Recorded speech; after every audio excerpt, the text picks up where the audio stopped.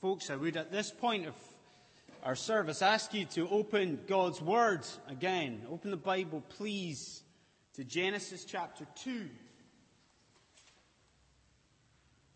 And to that portion of Scripture we've read together, Genesis 2 from verse 18 to the end of the chapter. Genesis 2 from verse 18, really, to the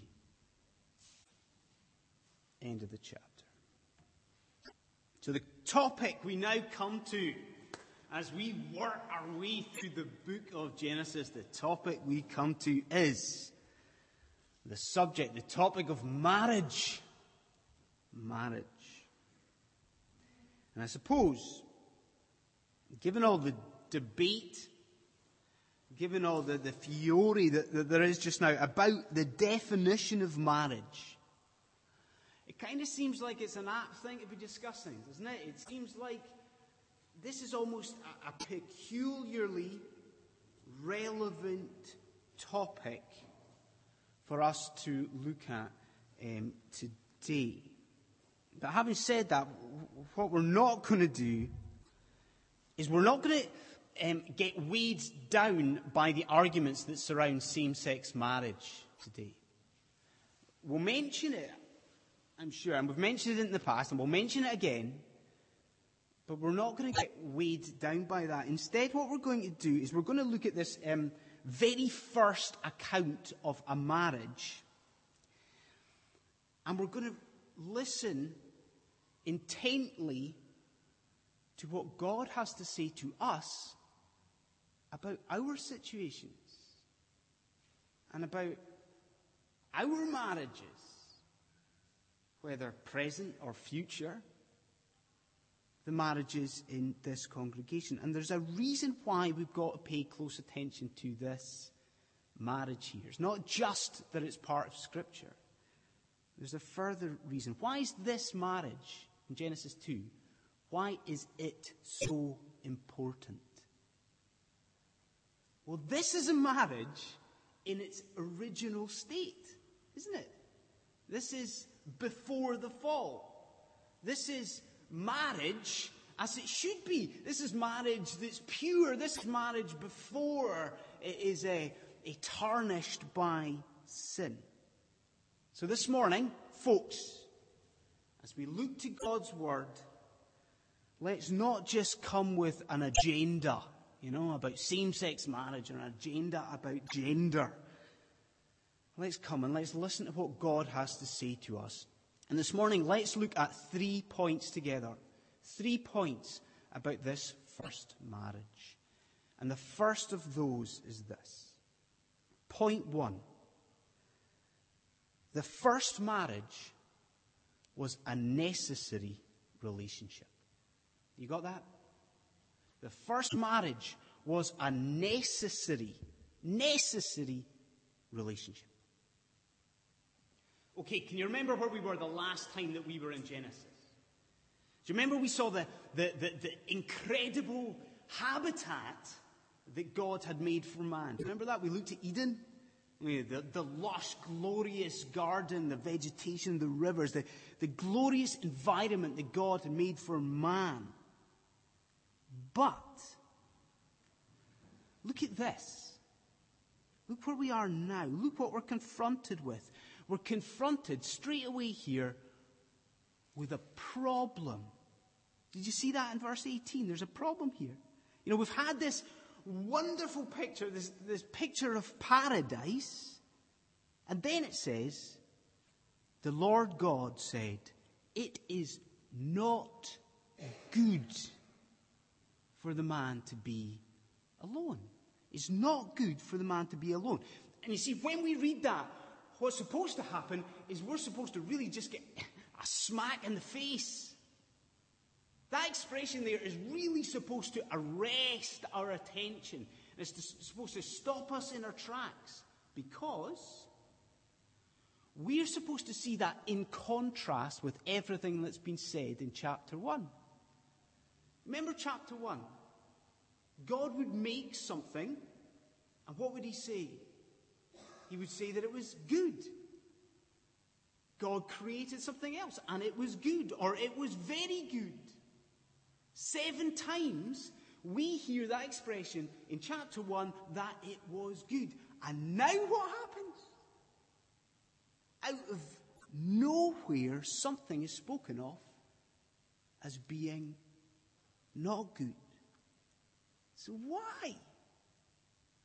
What's going on here? Why was it not good for Adam to be alone? Well, friends, I think we're confronted here with a foundational human need, aren't we?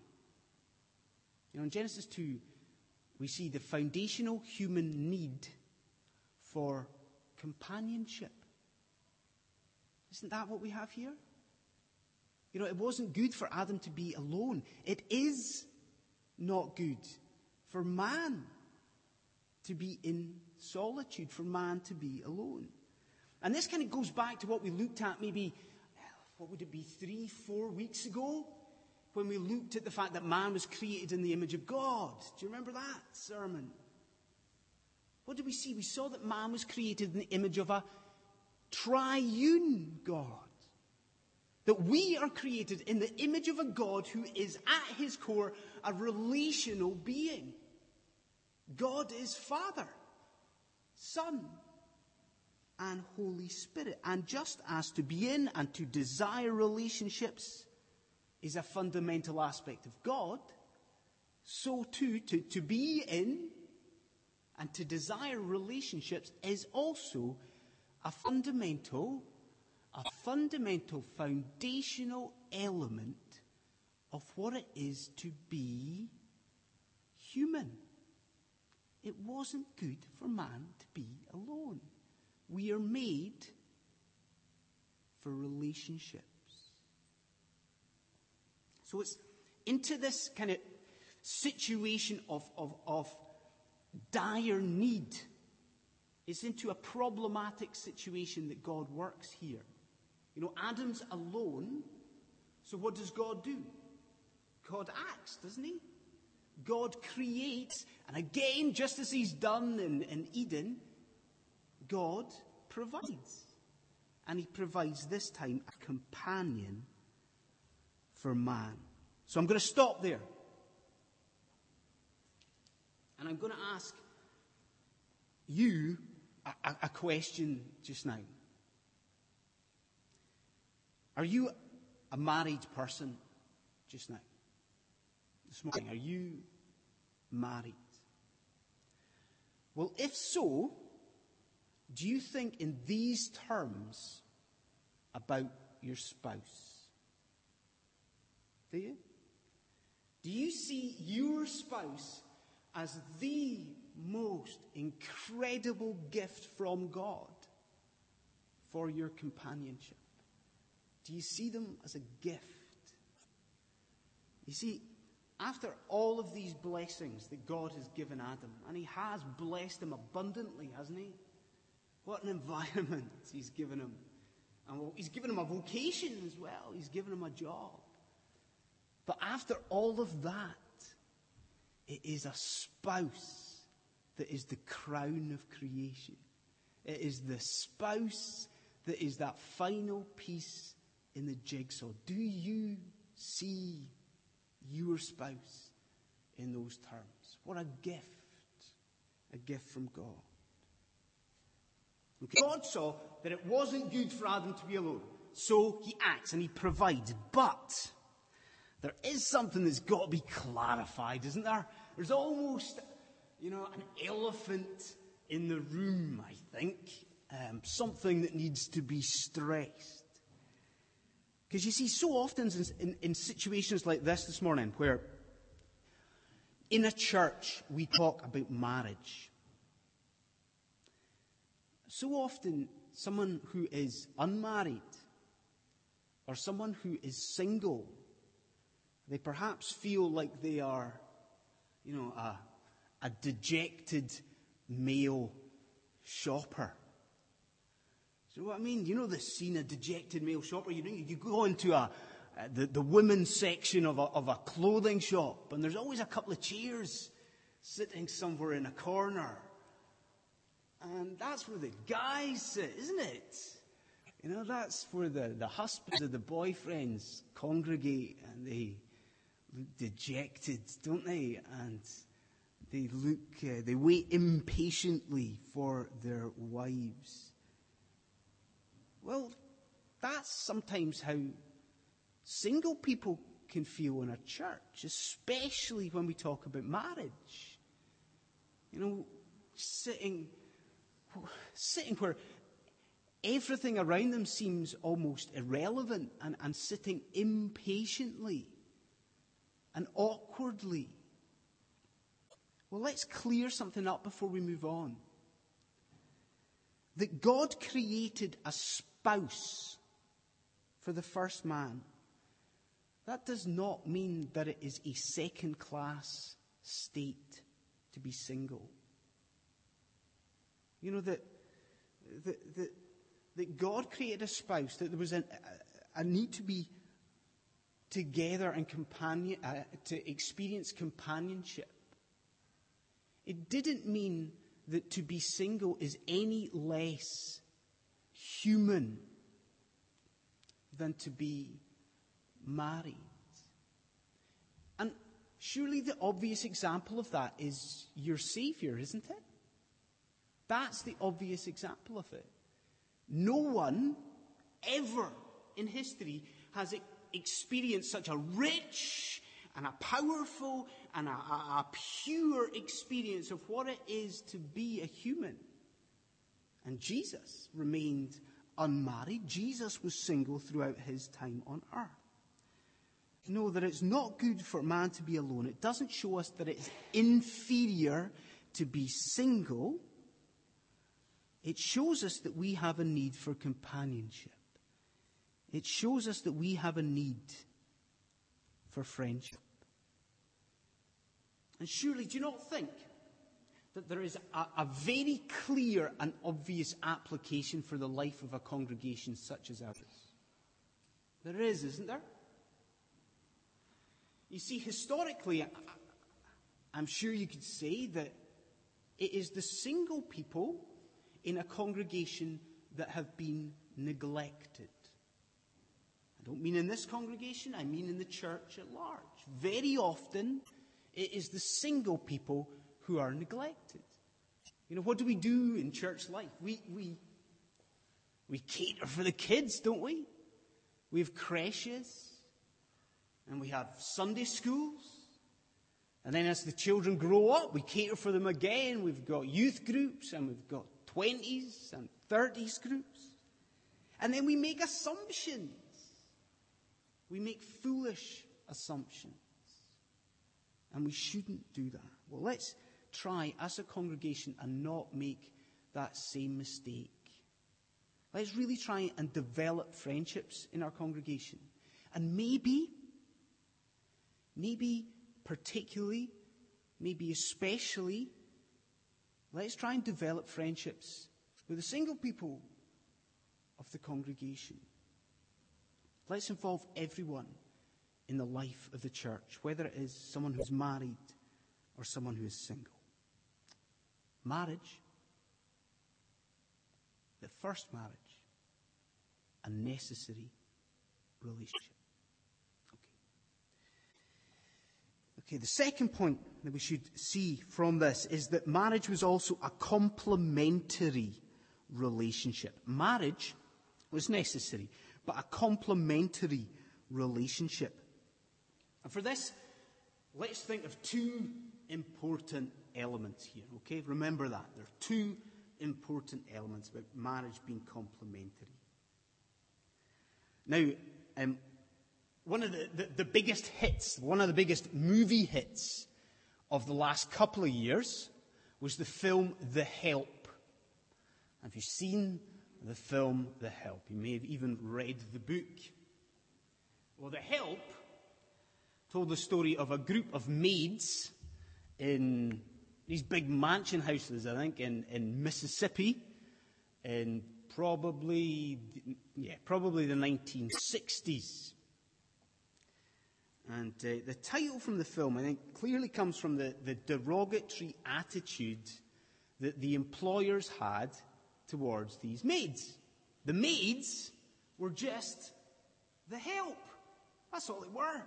They were just the help. And what we've got in front of us here in Genesis chapter 2, that's been used in a similar way, hasn't it?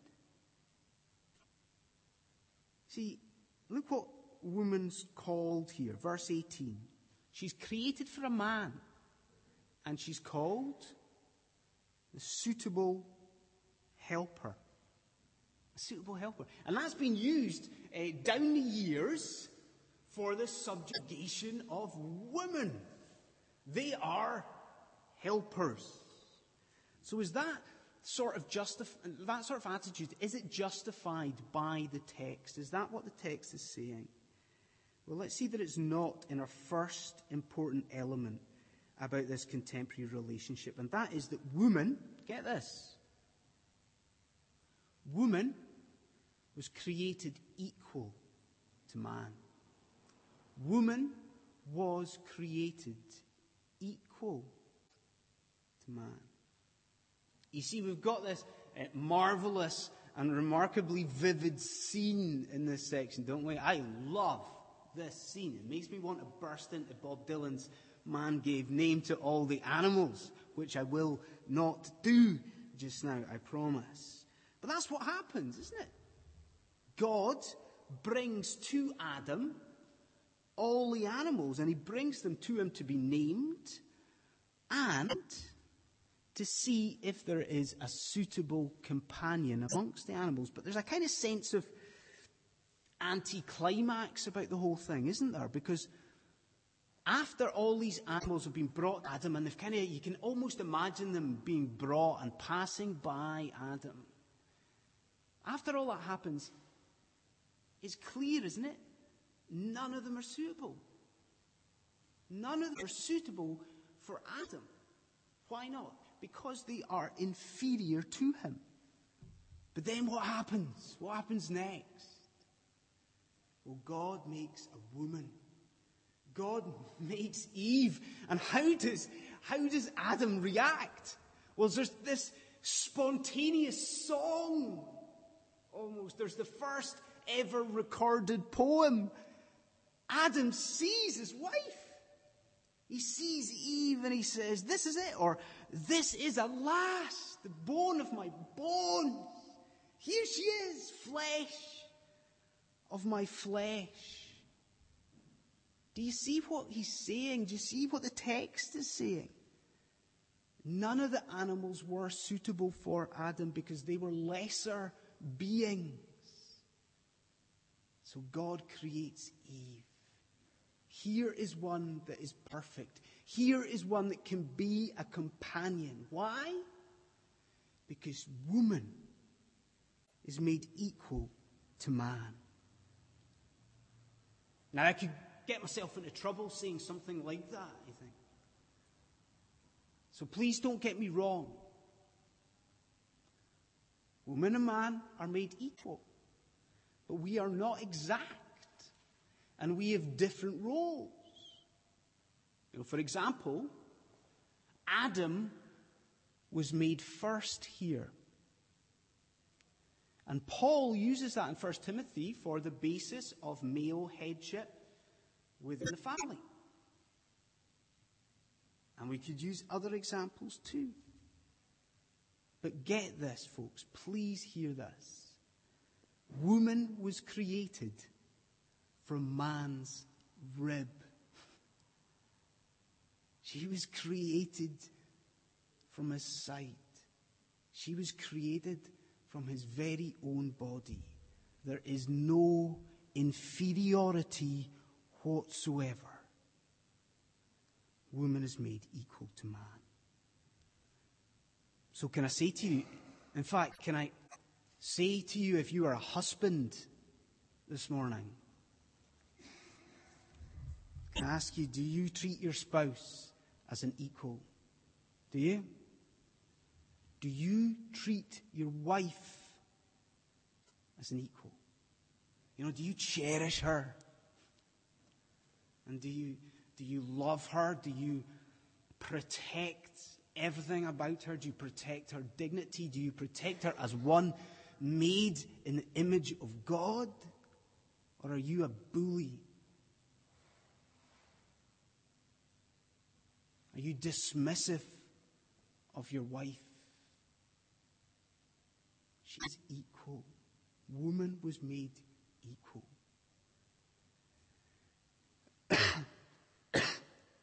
Let's move on. There's that. Excuse me. There's a second thing that we need to see here about the complementary relationship. Woman wasn't just created equal. She was created to correspond to man. They got that? She was created to correspond to man. What does that mean? Well, let's go back to that film. Let's go back to that phrase. The idea of the woman being a suitable helper for man. So what does that really mean, that phrase? That a woman's a helper, a suitable helper. Well, it's used, that expression is used elsewhere in Scripture. And is used as a military metaphor. That means it's used to mean military reinforcements. So what we've got in front of us just now is a picture. Woman is created to strengthen man. Woman is created to come to man and to provide strength where he is at his weakest. She is a reinforcement for man. And in fact, that's the literal translation of what we've got when we have suitable helper. Literally, the phrase is this. It sounds a really strange phrase. Literally, woman is like opposite man. That sounds odd. Like opposite man. But she is like man. She is equal to man. And she is opposite. She corresponds with him. I don't know if anyone's any use at woodwork. Do we have any joiners? Any carpenters in the church today? Well, think of a dovetail joint. That's what we're dealing with. Woman and man fitting perfectly together. Think about a jigsaw. Two pieces of a jigsaw. The two pieces are very, very different, aren't they? But when they come together, they sit perfectly. They fit perfectly together. That's what we've got here. Woman corresponds to man. And I think surely we've got to see how that relates to what we talked about at the beginning of the sermon. Do you remember that? We talked about same-sex marriage. And that's applicable here, isn't it? You see, what God is doing in Genesis chapter 2 is providing a template for all future marriage. And in this template, what does he say? He says that the spouse must always be like opposite man. Like opposite man. Marriage here, and marriage always in Scripture, is a heterosexual union. Marriage is a complementary relationship. Okay, folks. So we've seen that marriage is a necessary relationship. We've seen that it is a complementary relationship. We will end with a third point. And that is that marriage was an intimate relationship. Marriage was an intimate relationship. And again, there's two quick things to look at here. So a moment ago, I mentioned the help, but I'm going to test your memory. I'm going to send you back a wee bit further to a film that was released in 1996. And it was the film Jerry Maguire. Jerry Maguire. I don't know if you've seen that or not. But Jerry Maguire contained one of the cheesiest film lines of all time. And if you've seen it, I'm sure you know what I'm talking about. So Tom Cruise, he bursts into the room. It's a room full of women. And he starts pouring out his emotions to the female lead. He tries to win Renée Zellweger's heart. And as he does this, she stops him. And she says, "Don't go on." "Why not? You had me at hello." What a script. Isn't that marvelous? But one thing that Tom Cruise said before he was so rudely interrupted by Renée Zellweger, he said this line. He looked at her and he said, "You complete me." And I know it's cheesy, but we see in Genesis 2 that there is a degree of truth in that. We see that in the first way. We see this intended intimacy. And it's in the way in which woman was created. There's intimacy in that. You see, we mentioned it a moment ago that woman was created from man's rib. That's a remarkable thing, isn't it? It's an incredible picture. Woman created from man's rib. But it doesn't just mean that she's equal. There's much, much more to it than that. There's a oneness there, isn't it? There's intimacy there. There's an incredible, a glorious and a beautiful connection. Because man and woman are made from the same stuff. The very, very same stuff. Neither is fully complete without the other. And there's a famous paragraph written about that. And it's quoted a lot, and you might have heard it before. But I think that it is possibly one of the most beautiful paragraphs ever written. So I'll read you it. It says this: "Woman was created from man's rib, not from the head to rule over him, not from the foot to be trampled upon him, but from his rib to stand side by side with him, under his arm to be protected, and near his heart to be loved." What a picture that is. It is a picture of oneness. But the second way in which this intimacy is brought out here is in the language that's used, and specifically one word in verse 24. One word. And it's that word, united. What does it say? It says, man will be united to his wife. United. Now that, friends, is a covenantal word. It's a word about covenant.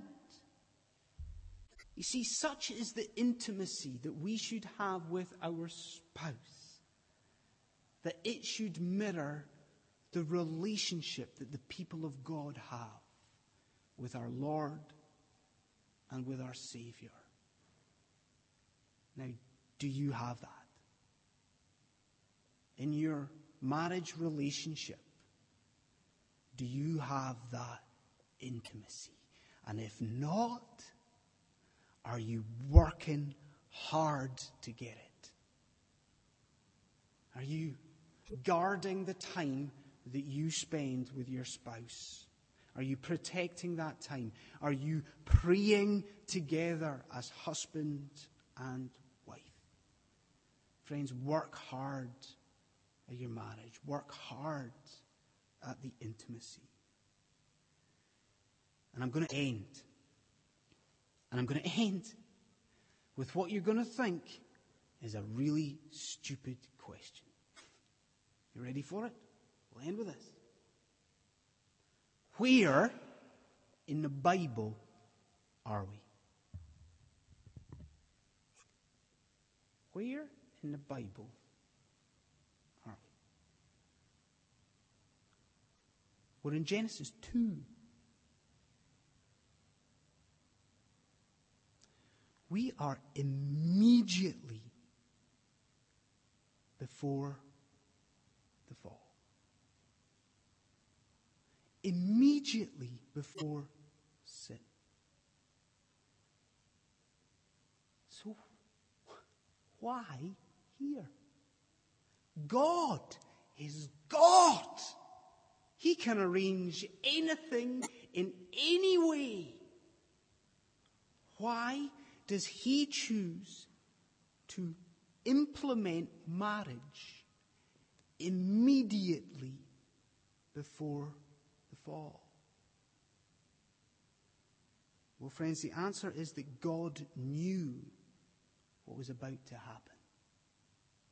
He knew. He is a great God. He knew that Adam and Eve were going to fall. He knew that sin was going to come into the world. So what does He do? In marriage, He provides this wonderful illustration, this perfect living analogy of how we can have relationship with Him again through Jesus Christ. You see, He is the bridegroom. And we, the church of Christ, we are the bride. And through the cross, by that wonderful cross, we can be in one flesh with Jesus Christ. Isn't that amazing?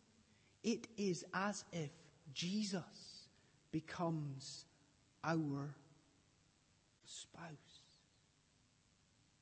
And friends, one day, the church of Christ will be presented to Him. You know, one day, if you are saved by that cross,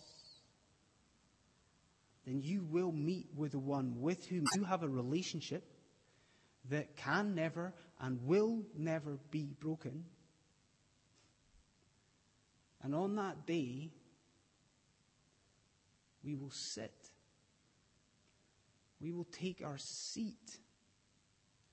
And we will evermore enjoy the wedding feast of the Lamb. So today, I ask you, I urge you to praise God. And I urge you to praise God for marriage.